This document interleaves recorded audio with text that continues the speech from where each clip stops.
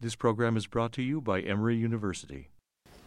I'm going to start off by talking about work about the neural constraints of learning. And depending on how far we get, I might also talk about internal models for sensory motor control. And so the common theme across these studies is that we're recording from lots of neurons at the same time while an animal is doing some task. And we want to try to understand that neural activity and learn something about the brain structures that are involved in those behaviors. Okay, so I'm going to start off with the first one. So this work was done by graduate student Patrick Sadler, who was co-advised by Professor Aaron Batista and me. And so the question we're going to consider here is about learning. So consider when you're learning to play tennis, or when you're learning to manipulate a Rubik's Cube, or when you're learning to ride a bike, something changes in your brain between when you're a novice and when you're an expert. Okay, what is it that changes? Okay, so one thing that you notice when you look across different learning studies is that some tasks are easier to learn than others. Okay, and we wondered why. Okay, one possibility might be that new tasks or new behaviors require your brain to produce new neural activity patterns. Right? So could it be that the reason why some tasks are easier to perform than others is because some types of neural activity patterns are easier to produce than others? Okay. And we can go even farther by asking whether the brain can produce arbitrary patterns of activity through learning. And if not, what defines constraints on what the animal is able to learn rapidly versus not able to learn rapidly?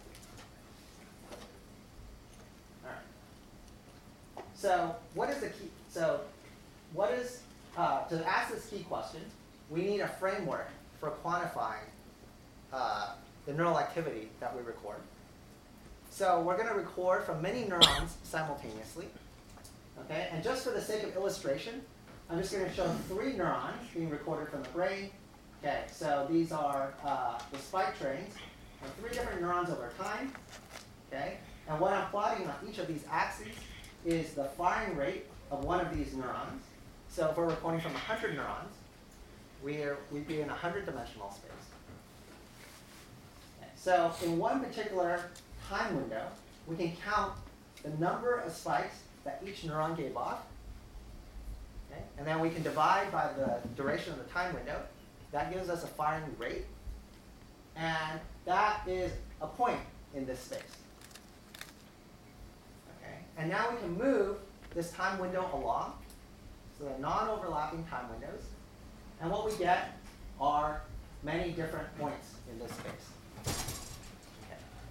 So what we find and what other people find in a number of different brain areas and a number of different tasks is that the neural activity doesn't equally populate all parts of this population firing rate space.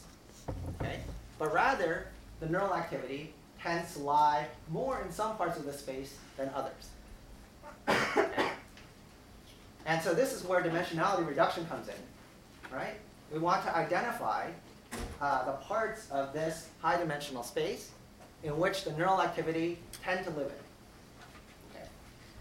And so we can identify these axes, okay, that describe a lot of covariance, okay, in the population activity. And we're going to call an axis like this a co-modulation pattern, whereby neural activity that moves along this axis describes a characteristic correlation pattern, right, in how different neurons change activity up and down together. So we mentioned a moment ago, right, that learning to perform a new task likely requires the brain to show new neural activity patterns. Okay. And so what we're going to do is to ask a fundamental question, which is what co-modulation patterns is the brain able to learn to produce? So to be concrete with this, let's say that we observe that the brain naturally produces this co-modulation pattern. Okay? Then can the brain learn to also reliably produce this co-modulation pattern?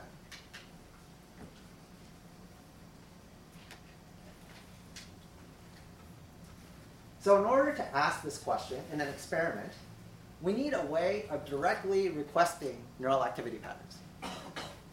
Okay? So in order to do this, we're going to use a brain-computer interface. Okay? And most people know about brain-computer interfaces for their rehabilitation benefits. Right? So a lot of people work on brain-computer interfaces to allow paralyzed patients to move a robotic limb or a computer cursor. Okay? And we're interested in that too. But what I'll be talking about today is not that, okay? But rather the use of a brain-computer interface as an experimental paradigm to ask scientific questions. Okay? And as a side comment, I think the potential of brain-computer interfaces for basic science purposes in the long run might be even larger than its rehabilitation purposes.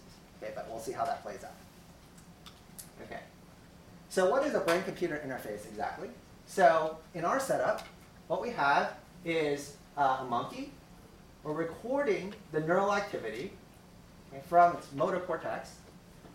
We have a bunch of electrodes that are recording spikes over time. Okay? And each of these tick marks corresponds to a spike. We pass this neural activity into a so-called BCI mapping, okay, which translates this neural activity into movement of a computer cursor. Okay?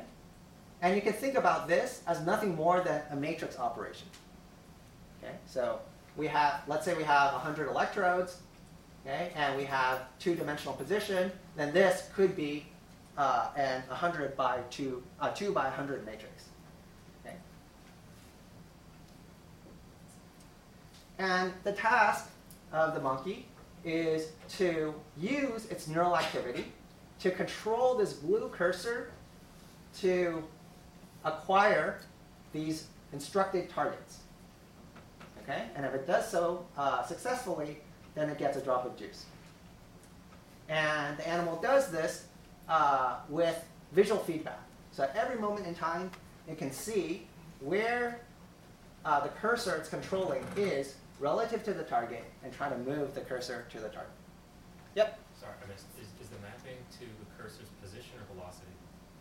It's to velocity here. Yes. Thank you. Yes. Which part of the cortex is specifically which part is the motor cortex? Yeah, so it's primary motor cortex in the shoulder region.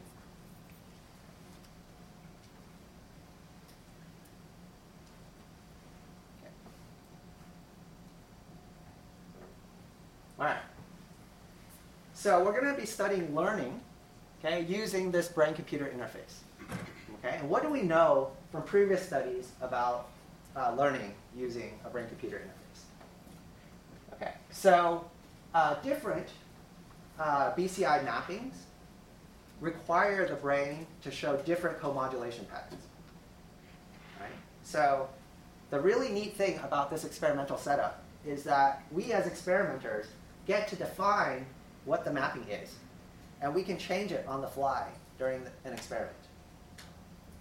Okay? And so for any particular mapping, it's going to require the animal to show particular patterns of neural activity in order for the animal to be able to control the cursor well. Okay? And so different BCI mappings are going to require different neural activity patterns for task success. Okay. And from previous studies, we know that learning a new BCI mapping takes time. Okay? And this comes from early studies by Ed Fetz, then later Andy Schwartz, Steve Chase when he was a postdoc in Andy's lab, now a PI at CMU, and Jose Carmena and others. Okay? And so what you see is when you give the animal a new mapping, it might initially perform very poorly with it, but if you give it time to practice, then it can get better and better at it.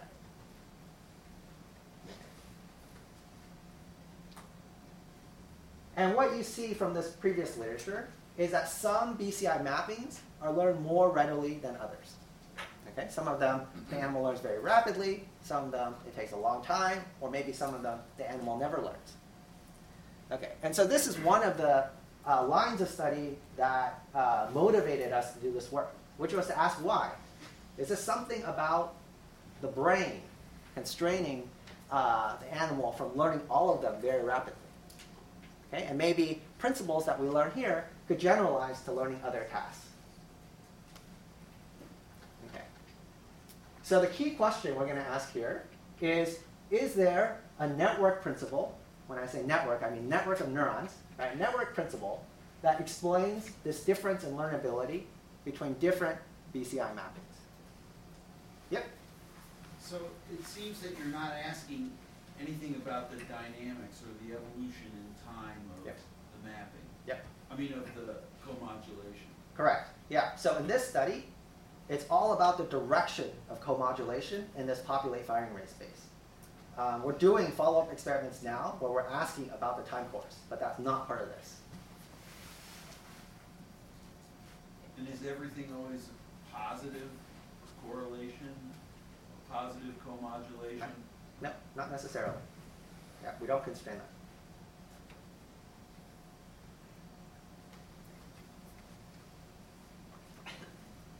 All right. So to try to address this question, I'm going to outline our approach, okay, which involves both experimental and computational components. Okay. So for illustrative purposes here, I'm going to show a one-dimensional brain-computer interface where there are just two targets that the animal has to acquire, whereas in the actual experiment that we did, there were actually 8 targets around the ring. Okay? And the reason why I'm showing you just this one-dimensional BCI is because it makes the rest of the illustration clearer. Okay. All right.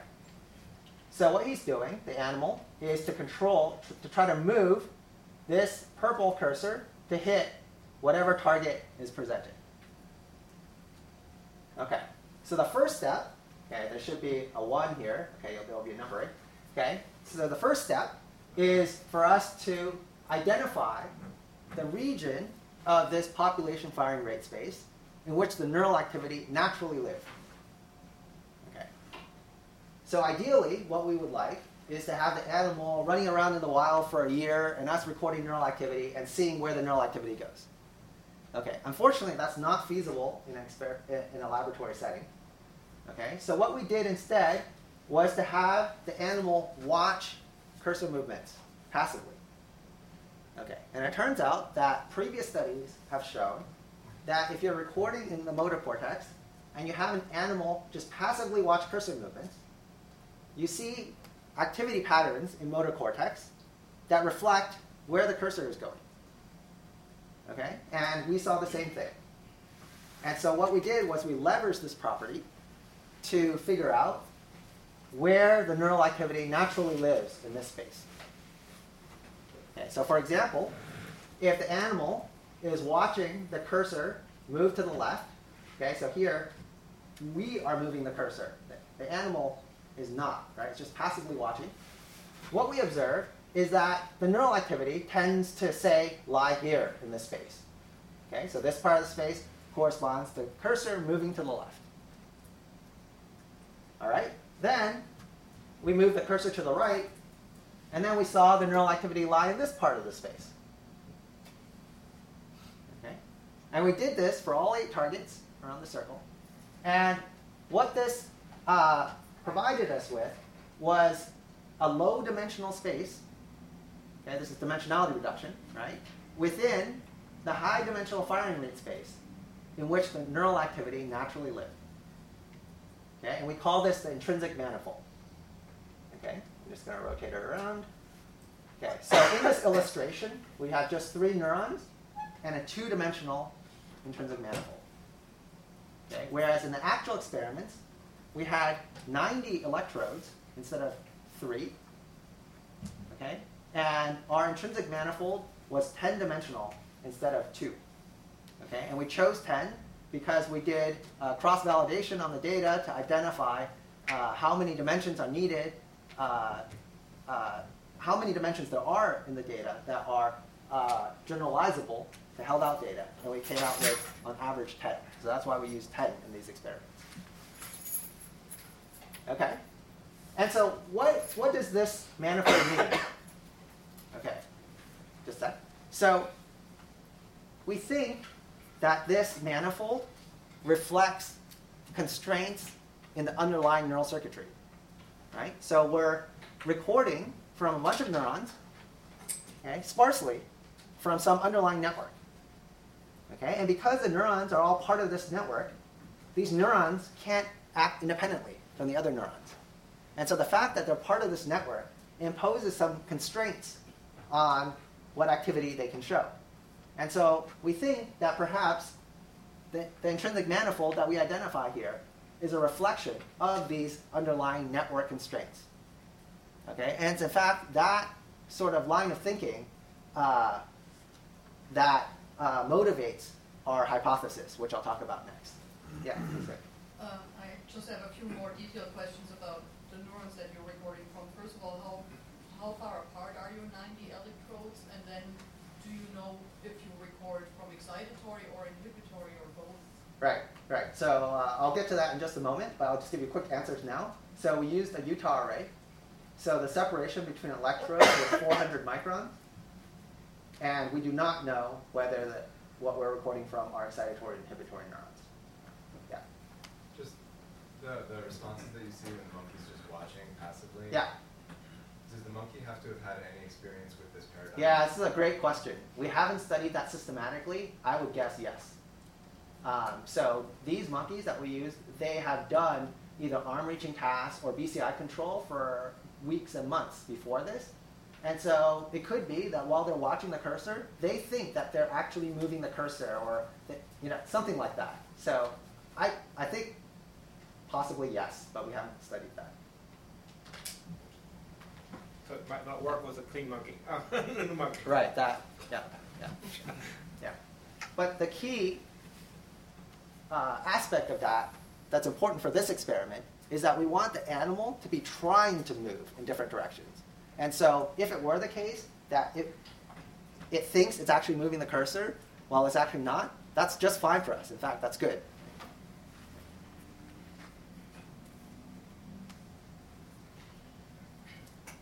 Okay.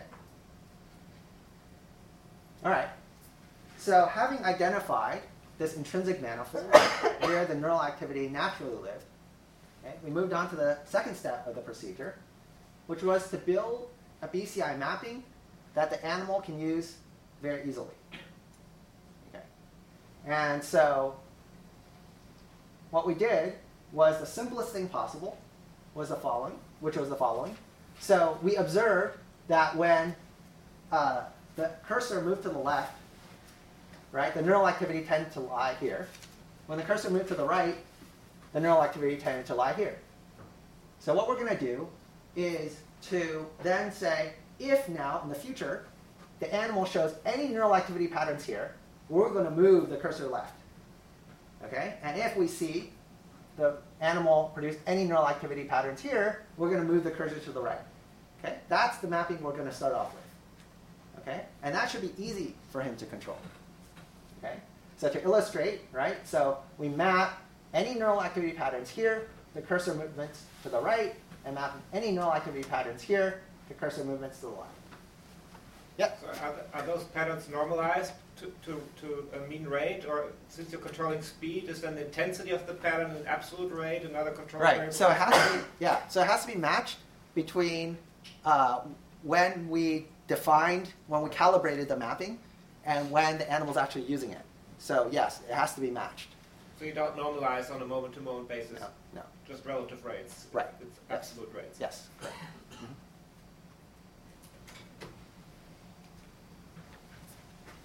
Okay. So now the third step is the key experimental manipulation. Okay, and this is a really useful aspect of a brain-computer interface, which is now we can switch the mapping on the animal, okay, unbeknownst to the animal.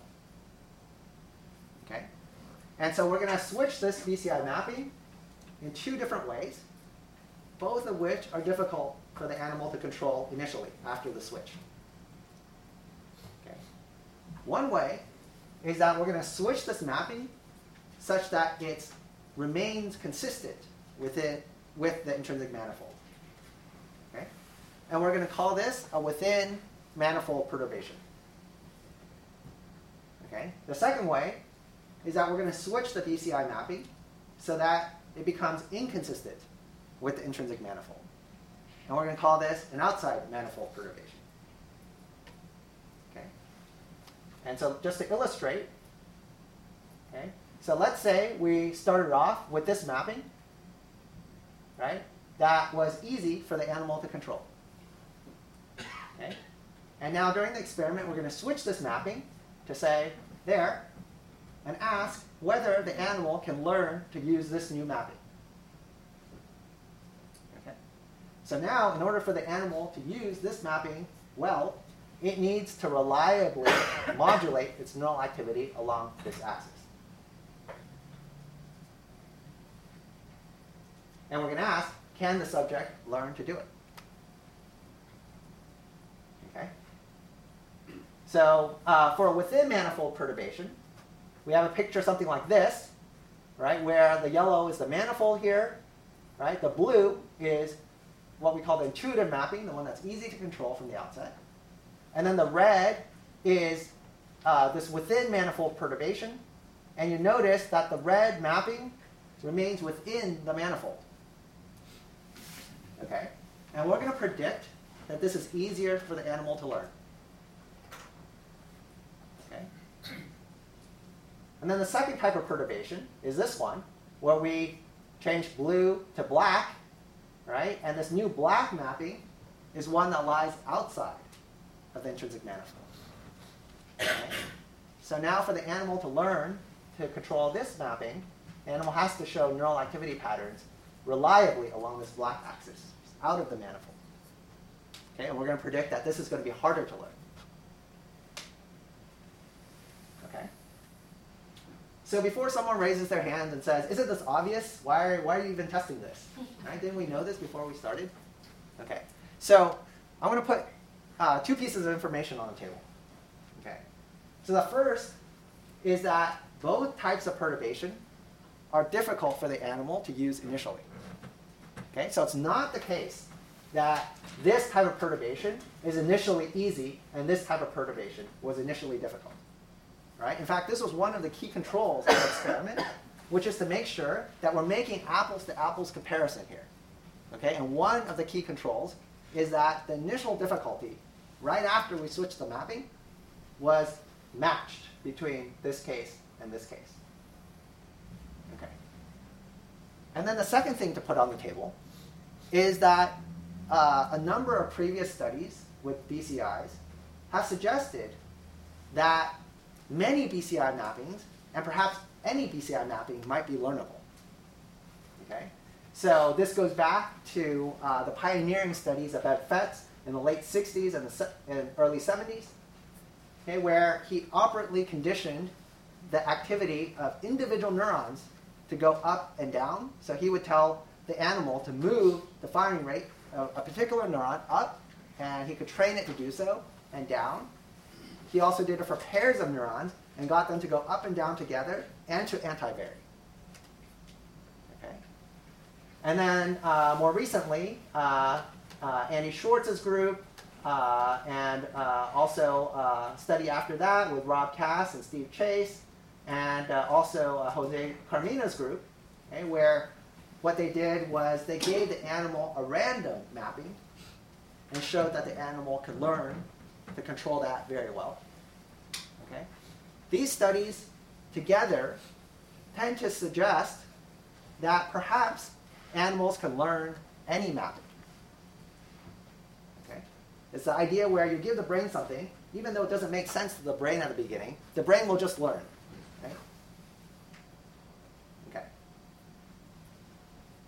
All right. So the reason why I'm describing these studies is to say that before we did the study, it wasn't obviously the case that one type of perturbation was going to be harder than the other.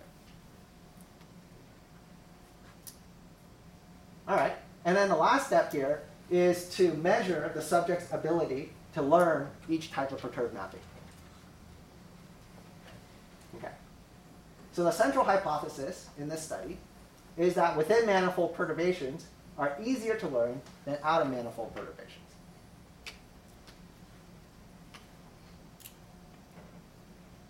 All right. So what did we find? Okay. So here are some experimental details. So as I mentioned, we performed Utah array recordings in the primary motor cortex. We typically recorded 90 channels of neural activity simultaneously on any given day. We used threshold crossings on each electrode, so there's no spike sorting here. We took spike counts in non-overlapping 45 millisecond bins. And then we mapped this 90-dimensional neural activity down to 2-dimensional cursor velocity. And we used an 8-target center-out task rather than the 2-target task that I showed in the illustration.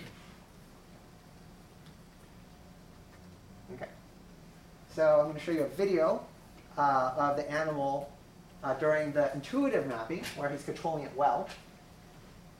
Okay, so he's controlling this blue cursor to hit the green target. Okay, so we typically saw success rates of nearly 100% and movement times of around 1 second. Okay. And the reason why I'm showing you this video is to say that he was able to control the cursor very well. Okay? And this is a prerequisite for doing a learning study like this. Because if he can't control the cursor well from the outset, then we have no business studying learning. Right? His behavior is not controlled. Okay? But in this case, it is very well controlled from the beginning. All right. So then how did we perform these two different types of perturbed mappings? Okay. So a BCI mapping, as I mentioned, translates neural activity to cursor velocity.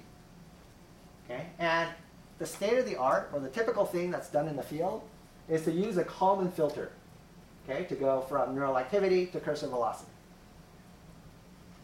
Okay, so the key difference in what we did in this study was to introduce factor analysis, okay, as a pre-processing on the neural activity before we fed it into the Kalman filter. Okay, and the reason why we did this was to allow us to dissociate between these two different types of perturbations. Okay.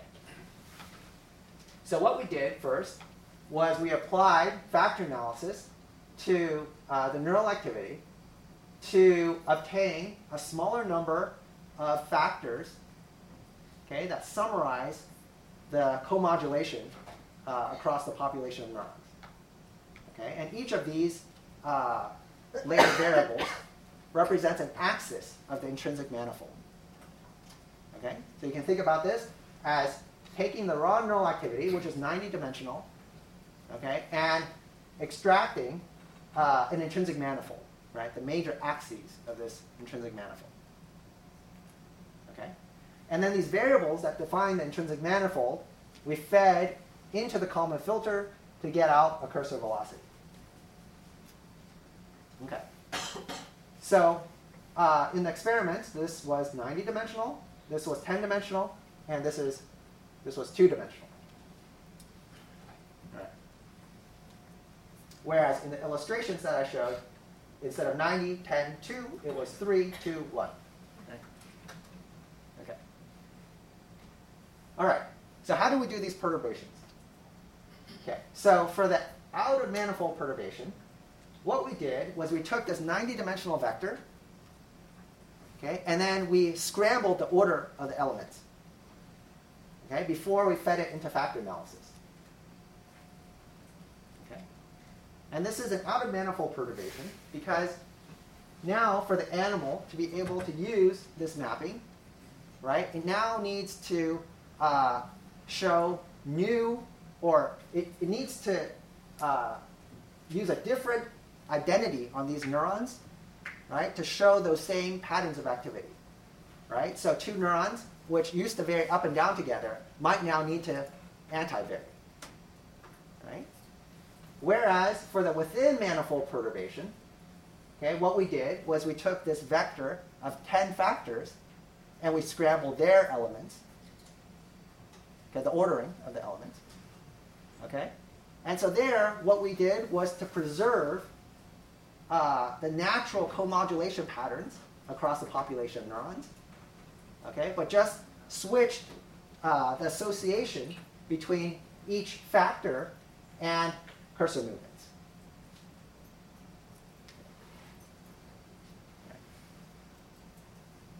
Okay, so here is 2 representative sessions, okay, when we did this experiment. Okay, so first let me show you a representative session for the within manifold perturbations. Okay, so what I'm going to show you here is success rate versus time or trial number, okay, within one session. And here is the acquisition time, right, the time from the center to the target, okay, on the vertical axis, and again, trial number on the horizontal axis. Okay? So at the beginning, we gave him this intuitive mapping, which he could control very well. Okay? And so what we see here is that we see approximately 100% success rate and around 1 second acquired time. Okay? Now we introduce this, we changed the mapping on the animal, and then performance went down. Okay? And this is shown here. So right after we introduced this perturbation, the success rate went down from 100% to around 40%. But then as the animal started using this perturbed mapping, it got better with it and got back up to nearly 100%. Okay? And we can also look at the acquisition time. So right after we introduced the mapping, the performance got worse. So it took the animal longer to get to the target. And then over time, as it got better using it, the acquisition time went down, but it never got back to its original level. Okay. And then after a few hundred trials of that, we then presented the original mapping again, the easy one, the intuitive one. And what we see is that performance initially goes down because we changed the mapping unannounced to the animal, and then quickly it comes back up, and then acquired time goes back down. Okay, so this is a typical session for a within manifold perturbation. Yep. I don't know if you've done this, or what would you predict if you were to do a within manifold perturbation, would just completely, flip the axis, or does that not make sense if you're using multiple directions? Which axis? Oh, you see how you pretty much did like a 90-degree turn? Yeah. What if you did like a 180 degree? Yep, you could do that too. Yeah, we didn't actually try that. But yeah, I suspect that that's going to be easier for the animal to learn than what we did. Because our perturbations were within a 10D space.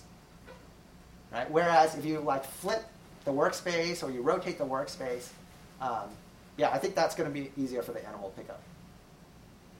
In that case, it might come back down to like the 1,000, for example, Yeah. right? Yeah. Because there might be, even within a manifold, there might be still an easier learning thing, right? Yes. There's a privilege to some Yes. dimension Yes. within manifold. Yes. Is that, Yes. according to this? Yes. Is that true? Possibly, yeah. Yeah. We're actually doing some post hoc analyses now to ask whether what you're saying is true. Mm-hmm. Yep. Just follow up on that. So within your intrinsic manifold, there are different variances in different directions. Yep. I think that sort of PCA-like. Yep. There are different factor loadings in different directions. Yep. Instead of just doing binary in or out, have you looked at the recovery performance as a function of basically how much variance there was in that particular direction on the intrinsic manifold? So basically, if you're on the long dimension, do you get faster recovery to the success rate than if you're in the the kind of shorter your red line in your stylized diagram there? It's a shorter variance direction, it's a lower factor loading, but still in the manifold. Yeah. Like, have you tried to parse it apart to see if you can regress on? Yeah. So we're looking at that now, and what we're finding is that you can see lots of learning in low variance factors. as much as on high variance factor, it looks like? Or- Yeah, and so it seems like the critical thing that it depends on is in the perturbed mapping, how much is that factor needed? So let's say that a factor showed low variance to begin with, but it's really needed in the perturbed mapping. Then we'll tend to see lots of learning in that factor. At the same rate as if it were a, Yeah, we're still looking into that. I don't know. That, That'd be super. yeah, we should look at that. Yeah, yeah. It's almost like they're identifying the factors that are most critical, sort of in order of how much they contribute. Yes, with the current mapping. Yeah. Yeah, yeah, yeah, yeah. I guess stay tuned. We're still looking at that. Yeah. Okay, and we can also look at a representative session for an outside manifold perturbation. Okay, so here what you see is that after the perturbation, okay, the performance goes down, but then it doesn't tend to recover and stay up, right, at 100%. Okay, but rather it stays low. Okay, and then when we give the animal the easy mapping again, then performance comes back up to 100%.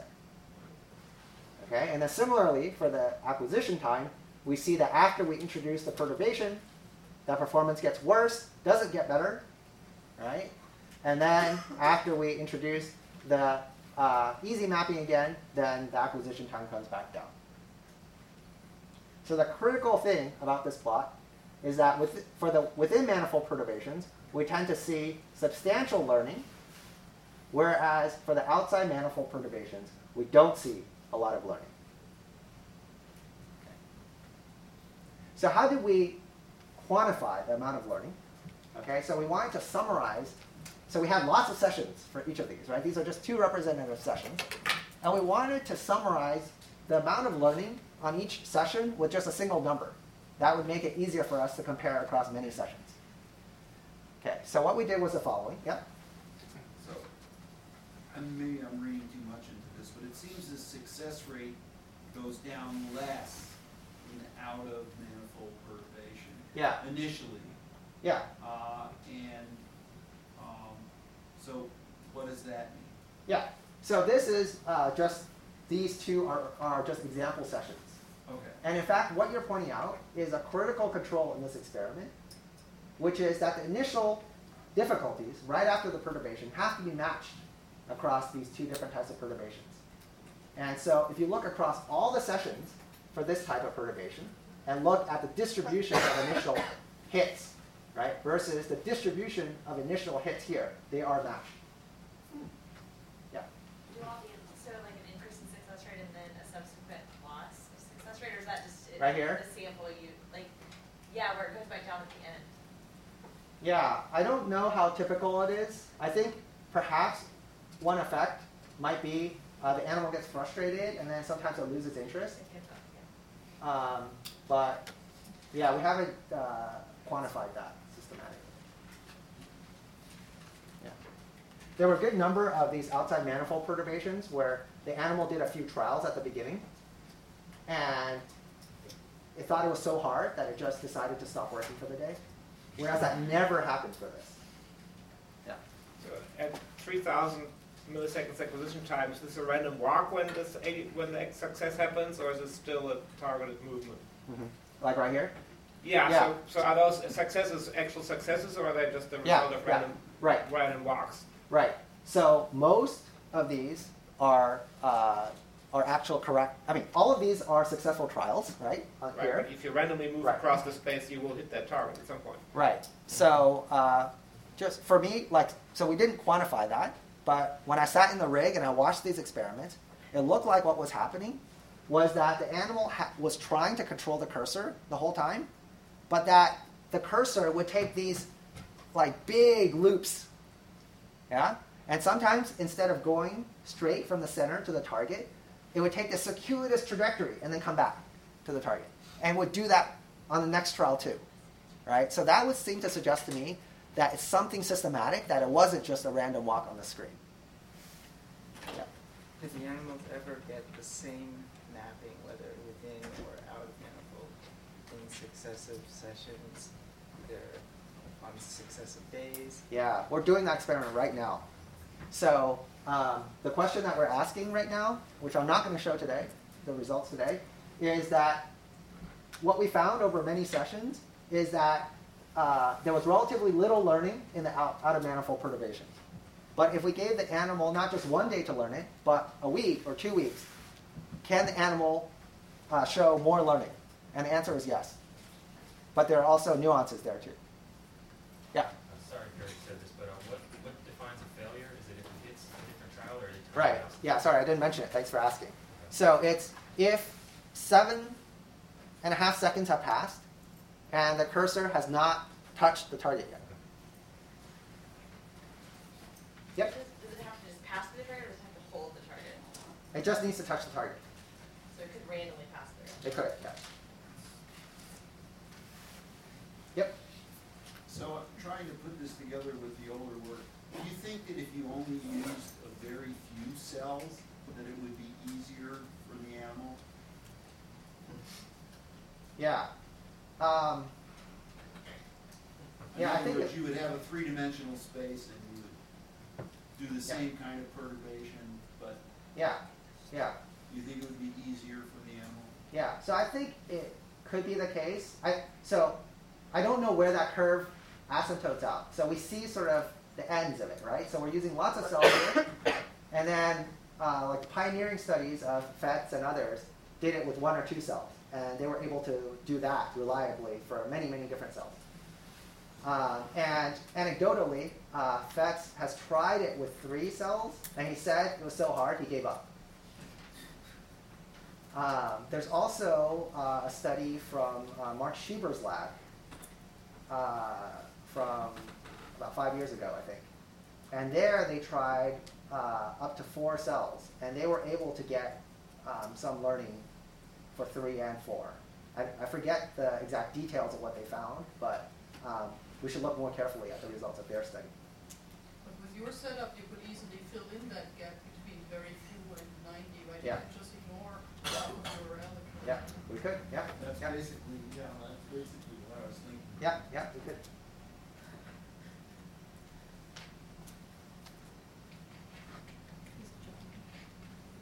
Okay, so how do we quantify the performance? So for each session, we want to summarize it with 1 number.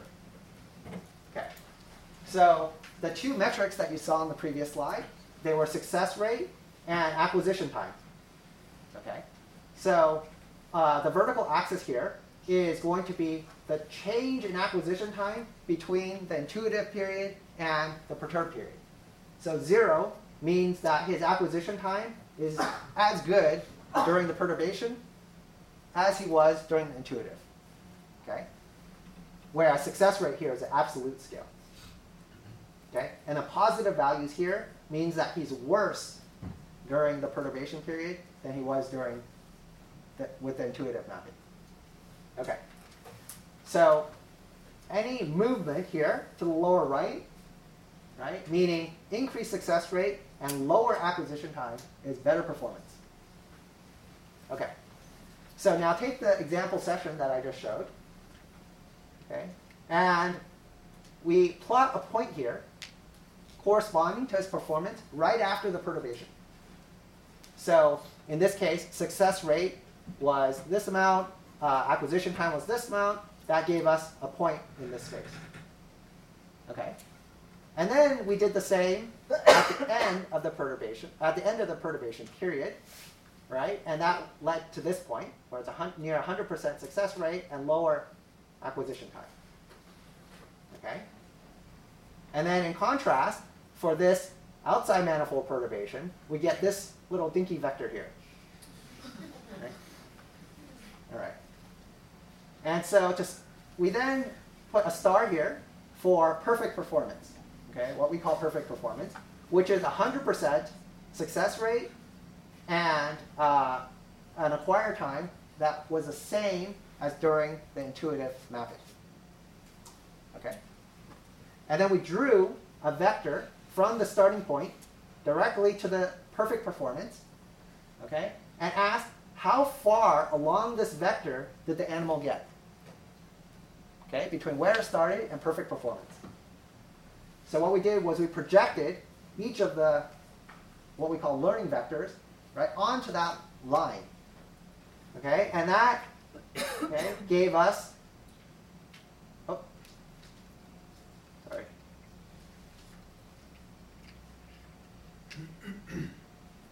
Okay, and then we can compute the percentage of the way that the animal got. Okay, so in the red case, this would be something like 70%. In the black case, this would be something like 10%. Okay, and that would be a metric, one value, right, for each session that quantified how far along this learning line did he get. Yeah. Do you worry a little bit this might bias against easy tasks? Because if your success rate is already pretty close to 100, it's going to be really hard to make it all the way down there. Right. It's because it's very rare, few of these things actually are going to have 100% success rates. Right. So this is why it was important for us to match the initial difficulties of the two types of perturbation. How did you do the matching? What did you twiddle? Yeah.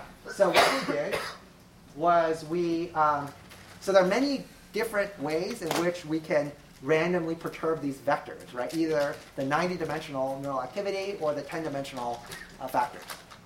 So what we did was we enumerated millions and millions of possible perturbations. And then based on the neural activity that we observed earlier that same day, we predicted what the animal's initial performance would be with a perturbed mapping for each one of millions and millions of possible perturbations. And so for each one, we assigned a number as to how well we predicted the animal would do with that.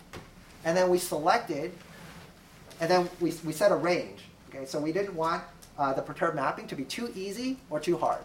If it was too easy, then this would come to Gordon's concern that there's nothing to learn. If it's too hard, the animal will just give up. So we want something of intermediate difficulty. And so then among those with intermediate difficulty, we selected randomly. Okay. All right. So now using this metric, we can now plot a histogram across all sessions for each of the two types of perturbations. Okay. So actually, I'm showing all of these vectors here across all the sessions, but it's a little hard to see, right, in this format. That's why we're going to plot the histogram. Okay. So here, on this horizontal axis, we have this metric that we just discussed on the previous slide. So 0 is no learning. This means the vector has no length. Ends up where it started. 1 is full learning. Means it got to the start. Okay. Negative means it got worse. Okay. And then the vertical axis here is the number of sessions. Okay. So for the within manifold perturbations, we got a histogram that looks like this, right? So you got a lot of sessions with good learning. For the outside manifold perturbations, we got this distribution, and they were substantially different from each other. Okay, and we saw this effect across two animals. Okay.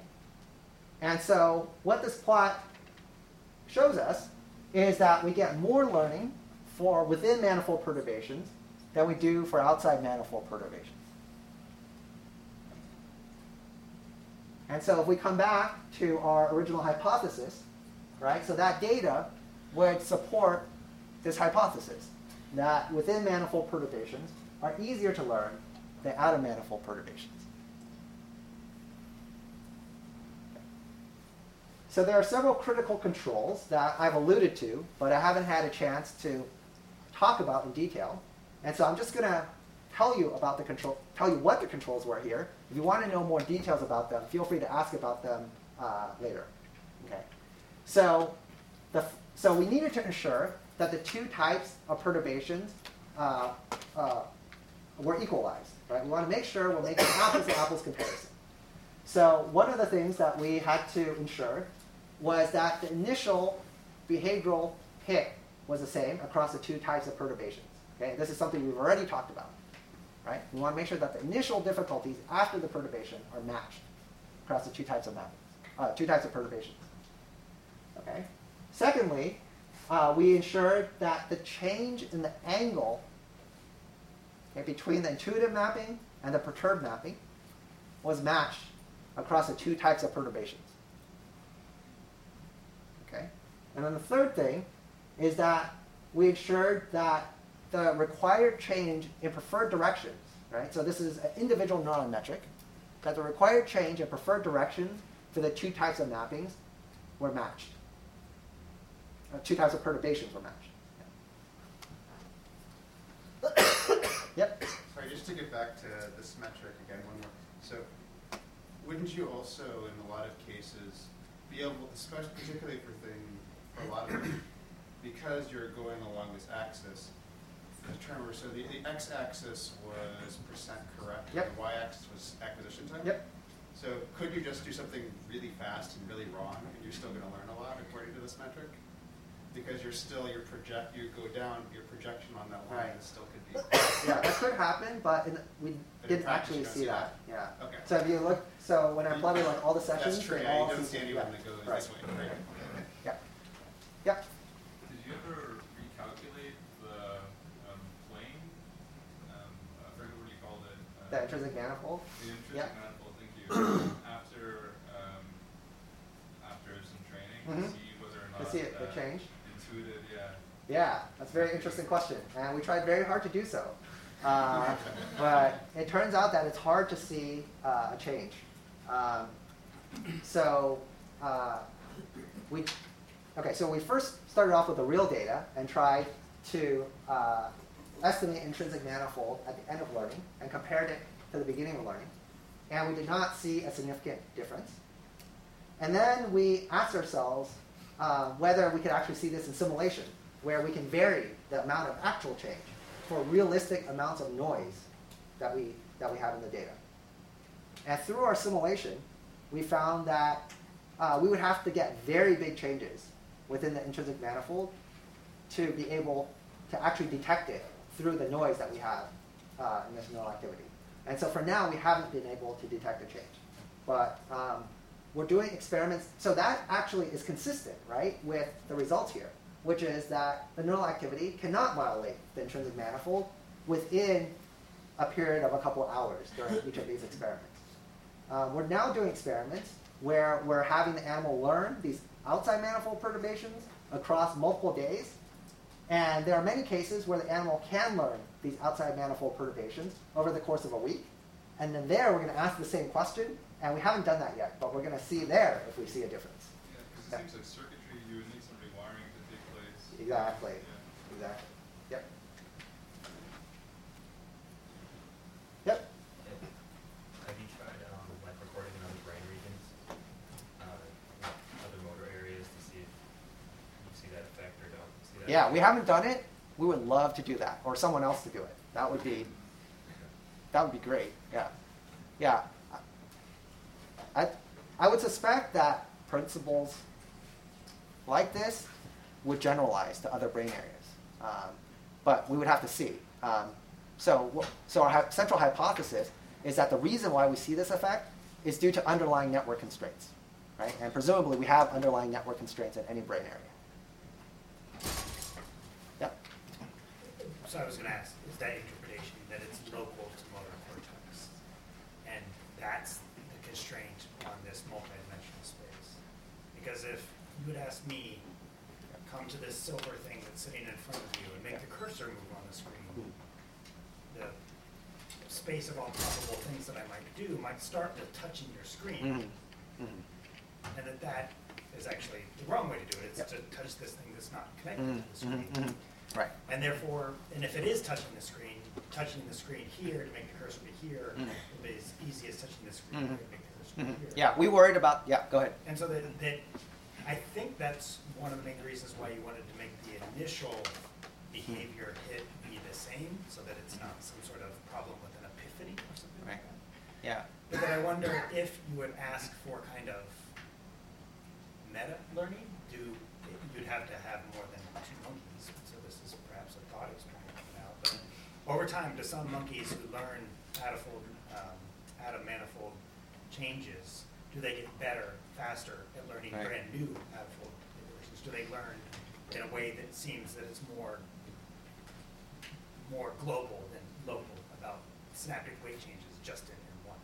Right. Yeah. So we looked at the data and asked whether there was meta-learning, whether the amount of learning tended to increase over the course of the many weeks that we did these experiments, and we did not see an effect there.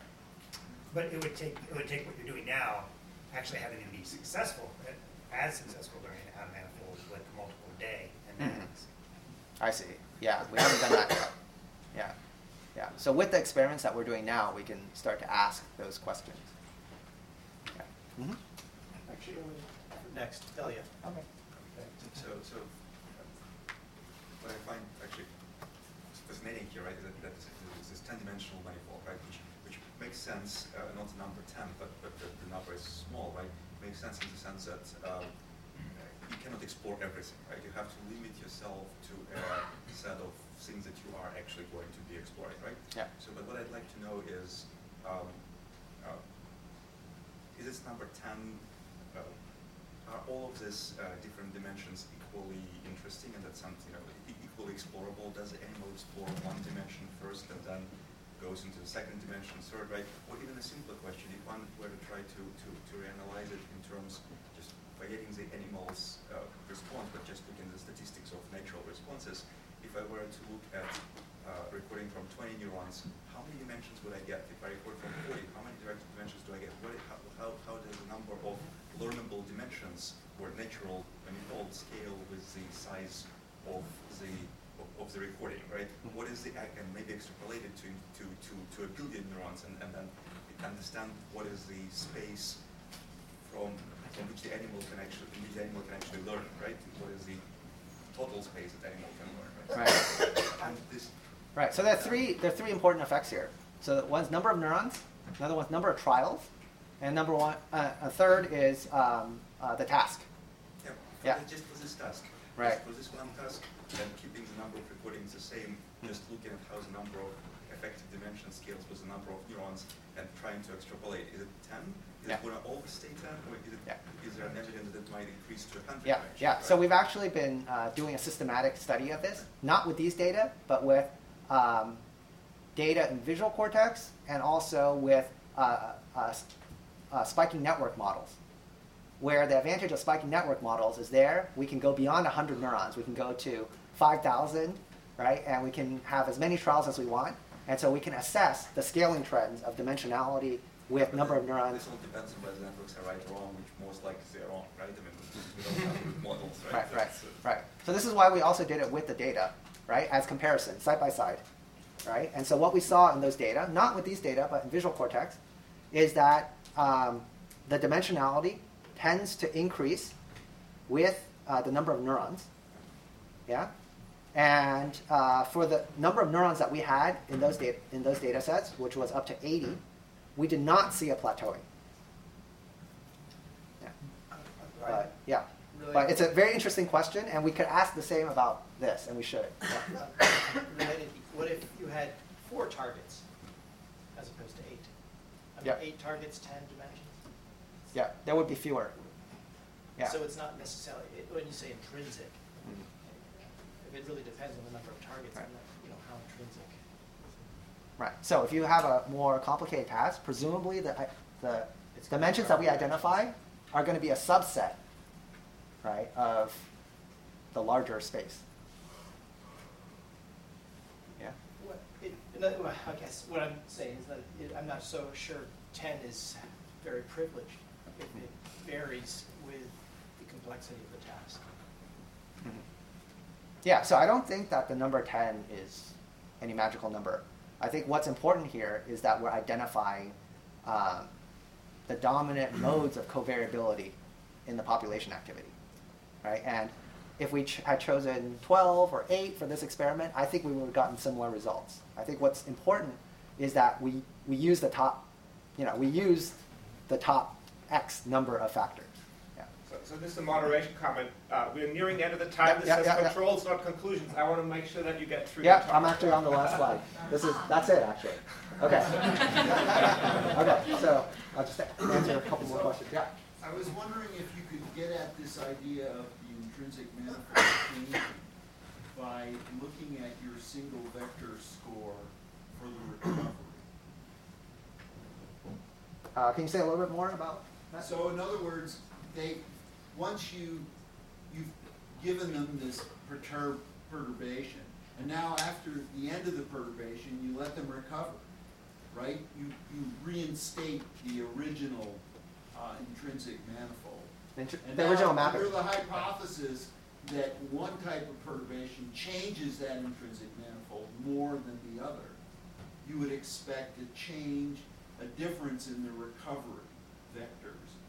Oh, right. Yes, that's a good point. Yeah. So it turns out that if we look at this washout period, that for the outside manifold perturbations, that the recovery was almost instantaneous.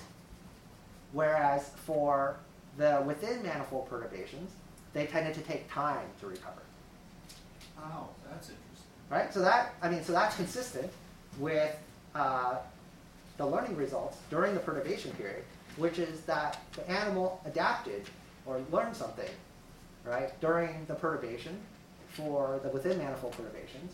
And so it would take a little time for it to recover from that. Whereas for the outside manifold perturbations, the animal didn't seem to learn anything. And so there, it doesn't take time for it to recover. Yep. So in your original setup, you capped the number of factors at 10, right? But then you still have some other factors that contribute to your overall data.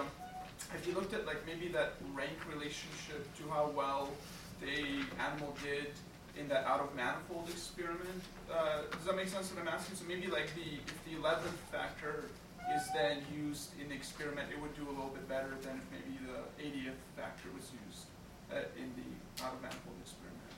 Have you looked at that relationship at all? Not sure I'm entirely understanding. So what does it mean to use the So you have like you have a bunch of factors that but you're only using 10 of them, right? Right. But you can still we'll just chat afterwards. Yep. I think is what you're asking that if the outside manifold tends to use factors that are closer to the 10, yeah, exactly. that those tend to be easier to learn? Yeah, exactly. That's a really interesting question. We haven't looked at that. And I would hypothesize, I agree with you that would be an interest, that could be the case. Yeah. Do you think any of this work could give any insight to how persons recover from an injury-induced perturbation to their intrinsic manifold, like a motor cortex pathology, like a stroke, or could they give any insight to the limits of recovery or predictions of recovery? Yeah, I think that's a really interesting question, which we haven't explored yet, but we're very interested in exploring, which is that this paradigm has... Yeah, exactly, yeah. And this might provide a way to help patients rehabilitate, right? Because if a patient has a stroke or some other injury, they're no longer showing natural neural activity patterns. And if we can use this sort of real-time neural feedback mechanism to essentially show the subject on the screen its own neural activity and try to move its neural activity into these natural regions, maybe we can help them recover more quickly. I don't know. Or even characterize, you'll never have that baseline in a human population of what was your intrinsic manifold before you had that stroke yesterday, but basing it based off, could you ever predict how, is the stroke perturbing you out of that or within that? I guess it'd be really hard. We could never do those types of recordings, but is there anything you can do on the prediction side, not just on the rehab side? Yeah. I wonder whether... Patterns of muscle activity or... Yeah, I wonder whether something we could do is to look at healthy patients or healthy animals, and then there might be principles about the neural activity. For example, maybe something about the time course of the neural activity, right? Or maybe something about sort of the dimensionality of the neural activity if we're looking at 100 neurons. Something like that, which then holds true across healthy subjects. And then we look at a patient, and then maybe their neural activity disagrees with the healthy population in some way. Maybe, yeah. That would be interesting to look at. Yeah, you could also simulate a stroke. You've got your 90 neurons, you train it on that, then you drop out 10 of those neurons. Yeah. Do you think that's a good model of stroke? Well, it's definitely a model. But just like one part of the Yeah. Yeah, we could try that. Yeah. So maybe a couple more questions. Yeah, one. Just wanted a quick shot. Yeah. Driving the network to a new mode via simulation. That might be really interesting. Absolutely. Scramble the system and see whether or not which one recovers better, whether or not you can drive to and out of the original network when there's decohere information between the. So I heard stimulation. So what? I didn't get the precise idea of the experiment. So you should be able to drive the 90 points to another equilibrium, manifold equilibrium, by just say two out of network neurons. You end up driving some oscillatory signals such that they end up changing their activity to one another, achieving some sort of long-term potentiation. You should be able to drive the manifold to a new shape. That would be really interesting. Yeah, that might be You want to do that experiment? Last no least. Okay. So piggybacking a little bit on what Ilya was asking about and thinking about, so when you have your 90 channels of recording and you reduce that computationally to 10 dimensions for your manifold, the animal, it seems like to me, is performing the next dimensionality reduction down to the 2 dimensions. And you sort of constrain them, they can only move in 2 dimensions, and I'm sure that helps. Do you think there are limitations on the magnitude of dimensionality reduction that they can perform sort of ad hoc? Like if you only reduced it to 40 dimensions and then they had to reduce it from 40 to 2, would that affect their ability to learn or behave? Yeah, so in the context of this experiment, it would make it more difficult for us to see the difference between these two distributions, right? Because then if we had overestimated the size of the intrinsic manifold by that much, then what we think are within manifold perturbations would actually be outside manifold perturbations. But there might be a broader question here about the space in which the animal needs to explore in order to be able to find the right solution.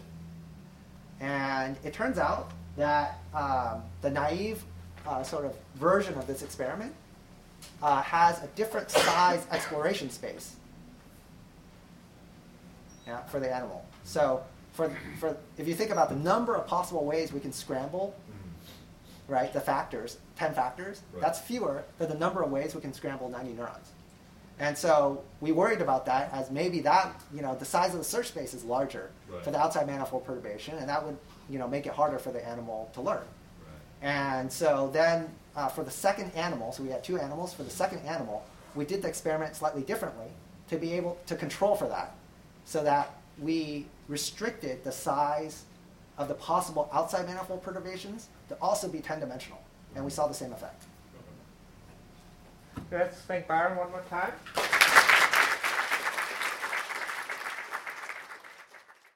The preceding program is copyrighted by Emory University.